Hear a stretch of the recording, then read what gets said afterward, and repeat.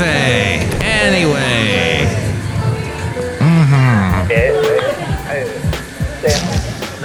Mike's Daily Podcast. Is it hot enough for you? Wow, 2633 is this episode 2633 in the show called Mike's Daily Podcast. Yes, it's rather hot. We're deciding to try and stay inside, but we'd like to go outside and maybe go for a ride down to the beach. Because that's what we do as Americans in the summertime. Go to where there's water, and then we find a towel and throw it on some sand or something similar and enjoy Mike's Daily Podcast. But I don't know. We may still do it. It's late in the day. Oh, it's after 6, so Mike's yeah, that's not going to happen. Daily But all day today, it's been Podcast. cowering in the house. Yeah! With no air conditioning. But the house does have a downstairs area that's slightly underground, so it stays kind of cool in that area.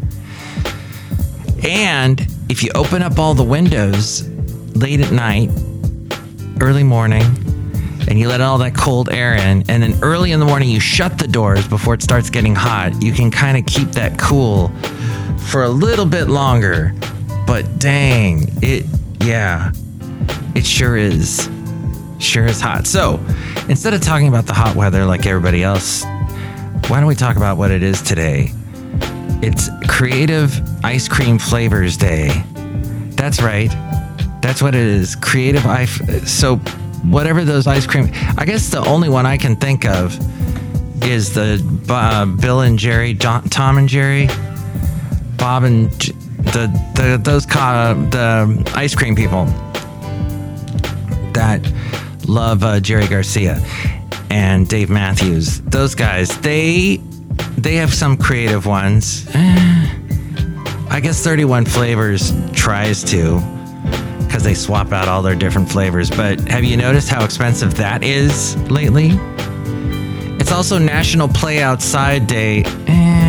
Maybe not the best idea. And here's today's podcast picture. And apparently today is big with the United Post Office peoples. It's because it's National Postal Worker Day and National U.S. Postage Stamp Day. But here's the most important day of all today is International Reggae Day. Yes, and that's as close as I get to a Jamaican accent, because it's not good when Mike does that. As was witnessed by in the movie I Love You Man, and Paul Rudd saying how he's slapping the bass man. Look, it is Basil, the late great Basil the Boxer. And he would not like the heat. No, he did not. And I would try to hose him down as much as I could. That was also to keep him clean.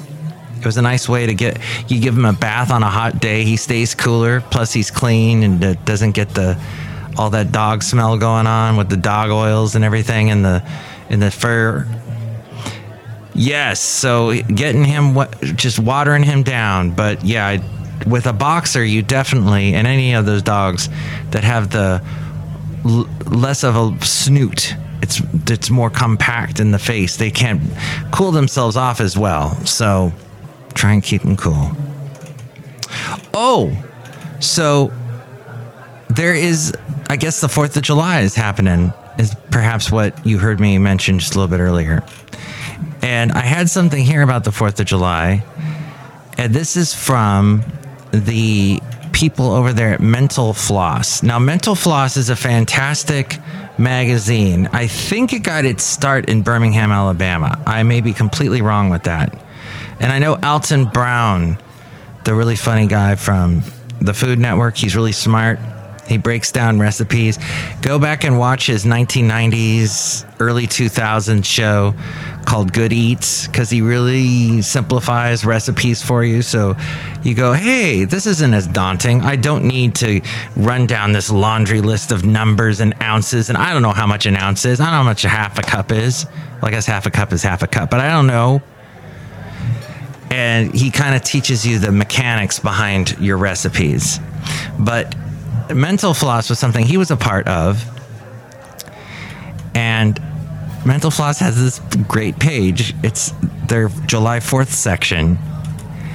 One of them talks about how Pepsi has unveiled the Pepsi flavored ketchup for the 4th of July. That's going to be at a few ballparks around the United States. I think it's just on the 4th of July. They also have a thing about 10 things you didn't know, probably, about the 4th of July. One of them being the first 4th of July celebrations weren't much different from today's. After years of pent-up frustration, the colonies let loose upon hearing the words of the Declaration of Independence in 1776. Military personnel and civilians in the Bowling Green section of Manhattan tore down a statue of King George III and melted it into bullets. Philadelphia patriots used the king's coat of arms as kindling for a bonfire, and in Savannah, the citizens burned the king in effigy and held a mock funeral for their royal foe. Oh, the podcast picture, by the way. Yes, I know, delayed reaction, but the podcast picture is of today. I was down in the, what's that called? The Jack London Square area of Oakland, and it was starting to get hot already then this morning.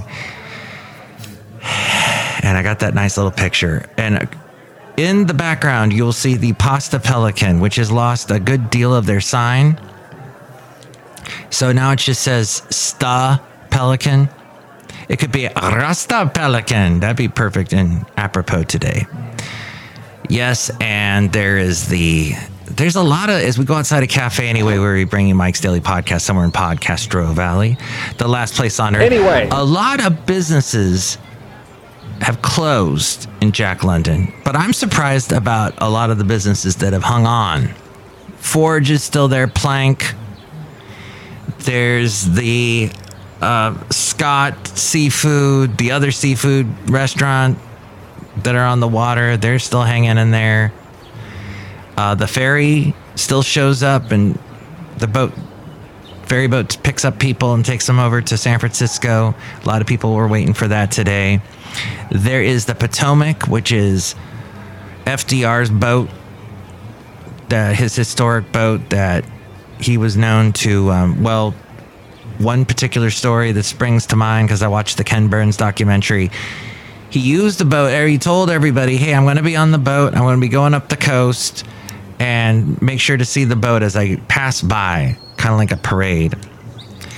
And sure enough, everybody came out and saw the boat, and they thought what they saw was FDR, but in fact, he was not there. He was actually meeting with Winston Churchill across the Atlantic, and this was in preparation for World War II to battle Hitler, and he didn't want to get out that he was going to be there, so he made the fake announcement that he was on the Potomac. I'm pretty sure that was the boat. And that's there at Jack London Square, so at some point I want to take a tour of it. It was abandoned for a while, the boat, the ship, abandoning the ship. And apparently Elvis owned it for a while. And then it sunk. It has a very interesting history, and it's there at Jack London Square. So there's stuff like that. There's also a 90s museum, but that closed, so now that's done. There was a decade admiring historic museum. It was all things 90s, but that closed up. So I hope it gets a little more revitalized. We still got the Everton Jones barbecue down there, the Solely Vegan, a couple famous bars down there, but yeah, it's not the Rendezvous, where Jack London drank the Heinholz, I guess is something, forget the name of it. So, the Fascinating Material Project. Another interesting thing you didn't know, eating salmon on the 4th of July is a tradition in New England. Yes, I want to move to New England. I love salmon. To serve salmon the traditional New England way, you'll have to pair it with some green peas. And if you're really striving for 18th century authenticity, enjoy the whole meal with some turtle soup. I've never had turtle soup. I've heard of it, and I've known some people that loved it, but I mean, come on, turtles, they're so cute. But I guess at one point that's what people ate, and I guess still do. Maybe turtles were plentiful, but turtles live forever. Why are you going to deny them their long longevity, being able to live a whole century and more? Then the oldest 4th of July celebration is actually held in Bristol, Rhode Island. The shortest 4th of July parade is actually not too far from here in a beautiful area. Oh, I'd like to be there. This is today, Aptos, California. That's right next to Santa Cruz. Oh, it's so beautiful there. The 4th of July parade is just a hair over half a mile long, taking up 2 city blocks, measuring just 0.6 miles. Afterwards, there's a party in the park where folks can enjoy live music, food, and games. There are around 15,000 Independence Day fireworks celebrations every year in the U.S. And Americans eat an obscene number of hot dogs on the 4th of July, as you probably know. Americans also spend billions on food to celebrate the 4th of July. When it comes to booze, according to the Beer Institute, yes, there is a Beer Institute, and why don't I have a job there? More beer is sold on and around the 4th of July holiday than during any other time throughout the year. And 3 presidents have died on the 4th of July. Thomas Jefferson, John Adams, and that's an interesting story. Also, I found out through a Ken Burns documentary that, I forget which one said it first, but I think Thomas Jefferson knew that John Adams was not doing well. But as Thomas Jefferson was about to die, he said, John Adams still lives. But it turned out he had passed away. Now, I might have flipped those two around, but somebody thought that somebody was still alive, and they weren't. There's James Monroe, the nation's 5th president, died just a few years later after Thomas Jefferson and John Adams died. Wow. Also on July 4th. Dang. And there was one future leader born on Independence Day, the country's 30th commander-in-chief, Calvin Coolidge. Good old Calvin Coolidge, CC, was born on July 4th of 1872. Fascinating, huh? Outside of Café Anyway, somewhere in Podcastro Valley, look who's here. Hello, Matthews. It's Chely Shoehart, gift show supervisor. What I like most about the 4th of July is that it's really hot and there's potato salad and it can kill you. What? Why would that be good? No, I mean, I like that it's hot outside because I like the heat. And I like potato salad, Mike Matthews. Yeah, but you don't like it when it can turn. It's probably not a good idea to bring potato salad to a 4th of July party, even though that's what everybody does, but it can kill you. I've known people whose families got sick from potato salad and wiped out the family. So just be careful with potato salad on the 4th of July. That's what I was trying to say, Mike Matthews. Why do you put words in my mouth, Mike Matthews? I don't know. My favorite thing about the 4th of July is the song by X called 4th of July. You will travel into the incredible universe. Oh, Mike, this is Floyd the Floorman. And this is John Deere, the engineer. Mike, wow, that's a lot of interesting facts about the 4th of July that you just said, and I listened and I processed in my brain and then had nothing interesting to add. Thank you, John Deere, the engineer. That's great. Yes, well, I guess there are other anything else? How do fireworks get their colors? There's 8 of the best 4th of July states to shop from Solo Stove sur la Table. And what was that? 5 ways to keep your dog calm on the 4th of July. And that actually sounds interesting to me because I don't have a dog. Maybe you don't have a dog either. But perhaps you have a cat. But maybe this will apply as well to cats. But yes, they say that exercise your dog. The dog whisperer, rather, Anthony Newman says, canine, exercise is a great way to help your dog let off some nervous energy. When Fido is going to be neglected for an extended period of time or around any stressful stimuli, it always helps to tire him out just before, says Anthony Newman, the canine behavior expert. Keep your dog indoors. The head veterinarian and co-owner of Pure Paws Veterinary Care in New York City, Stephanie Liff, says the best way to keep your pet during a fireworks show is inside and away from the windows. If the pet is very scared, an escape-proof crate or sound-insulated room, such as an internal bathroom, may help the pet feel more secure. If you cannot keep your pet inside, make sure the pet is prevented from escape. Socialize your dog. While your dog may feel more secure in a room away from all the noise, keeping your dog isolated in another room for too long can be stressful for your pet.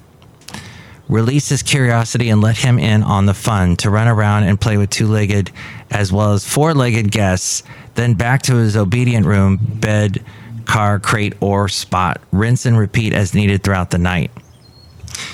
Also, it mentions take control of your dog. The best way to keep your dog calm during the chaos is to stay in charge. If your dog winces, shivers, and runs away at loud noises, the last thing he wants is to feel like nobody else is looking out for him. Don't let your dog run rampant around the house or follow him around trying to soothe him. Instead, take control by attaching a super light leash that you can grab and lead him whenever you need. And for extreme cases of nervousness, you should talk to your vet about medication to sedate your dog. I know one year the cat I had, Rodler, the cat, I miss Rodler. He disappeared a couple years back, February of last year, actually, or March. We still don't know what happened, but he was an outdoor cat. And when you have an outdoor cat, anything can happen. They're exposed to all kinds of bad elements, as anyone who goes outside is. But basically, yeah. So Rocky the cat, who's sleeping not too far away from me outside a Café Anyway, where we got a huge fan. You can't hear it. It's rather quiet. Magnification. The front panel will close automatically. Please remain seated. The one cat, that Rodler that I had, wow, when the 4th of July happened, he went under the bed and would not leave. So that was it. We just left him alone, checked in on him, made sure he was okay. So best of luck with your pet. Mentalfloss.com is where I got that story. And let's see, do they have any... You might want to look up this guy, Anthony Newman, the dog whisperer. And he runs New York City's Calm Energy dog training. Calm Energy, huh? Or just consult your vet to find out what the best thing is to do. And thank you for listening to the show. I am going to probably do a podcast tomorrow. I'm going to be optimistic about it. You can call me 510-228-4640 if you want to add anything to our show today. I'm just going to say this real quick. I know a lot of you like to watch YouTube videos. And I'm fascinated by how the YouTube videos with the least amount of professionalism, of work, the most DIY, like they looked like they were just thrown together, recorded, and just uploaded. And in some ways, it makes me laugh because for years, all we ever saw was the stuff on TV was generally pretty well produced if it was on a major network. Of course, you had your television shows that came from the local cable stations. Magnification. That were like Wayne's World, that could be bad, but gosh, there's some bad YouTube videos and people love them and they have hundreds of thousands of downloads and views and subscribers. It fascinates me, but that's the world in which we live. I guess there's a lot of more important, fascinating things out there that would probably trump that in a second. But it's interesting culturally why people just are drawn to that. And the fact that you can just, there is no network of videos like YouTube. YouTube.com has got it locked down for all these videos. MTV News. You hear it first. If YouTube decided to kick them off, I guess it's in the best interest of YouTube to keep them on so they keep making money off of them. But at the same time, the relationships with all of their quote unquote partners, it's the first time something like this has happened at this scale like this, where the common people have the access to this major media outlet. So we'll see where that goes. But I will always be fascinated by it. And with more fascinating ways to reach me and to give me your fascinating comment, why, here's Ariel. Mike's Daily Podcast is written and produced and performed by Mike Matthews. His podcast is super easy to find. Download or listen to his show and read his blog at mikesdailypodcast.com. Email Mike now at mikesdailypodcast@gmail.com. See you tomorrow. Bye.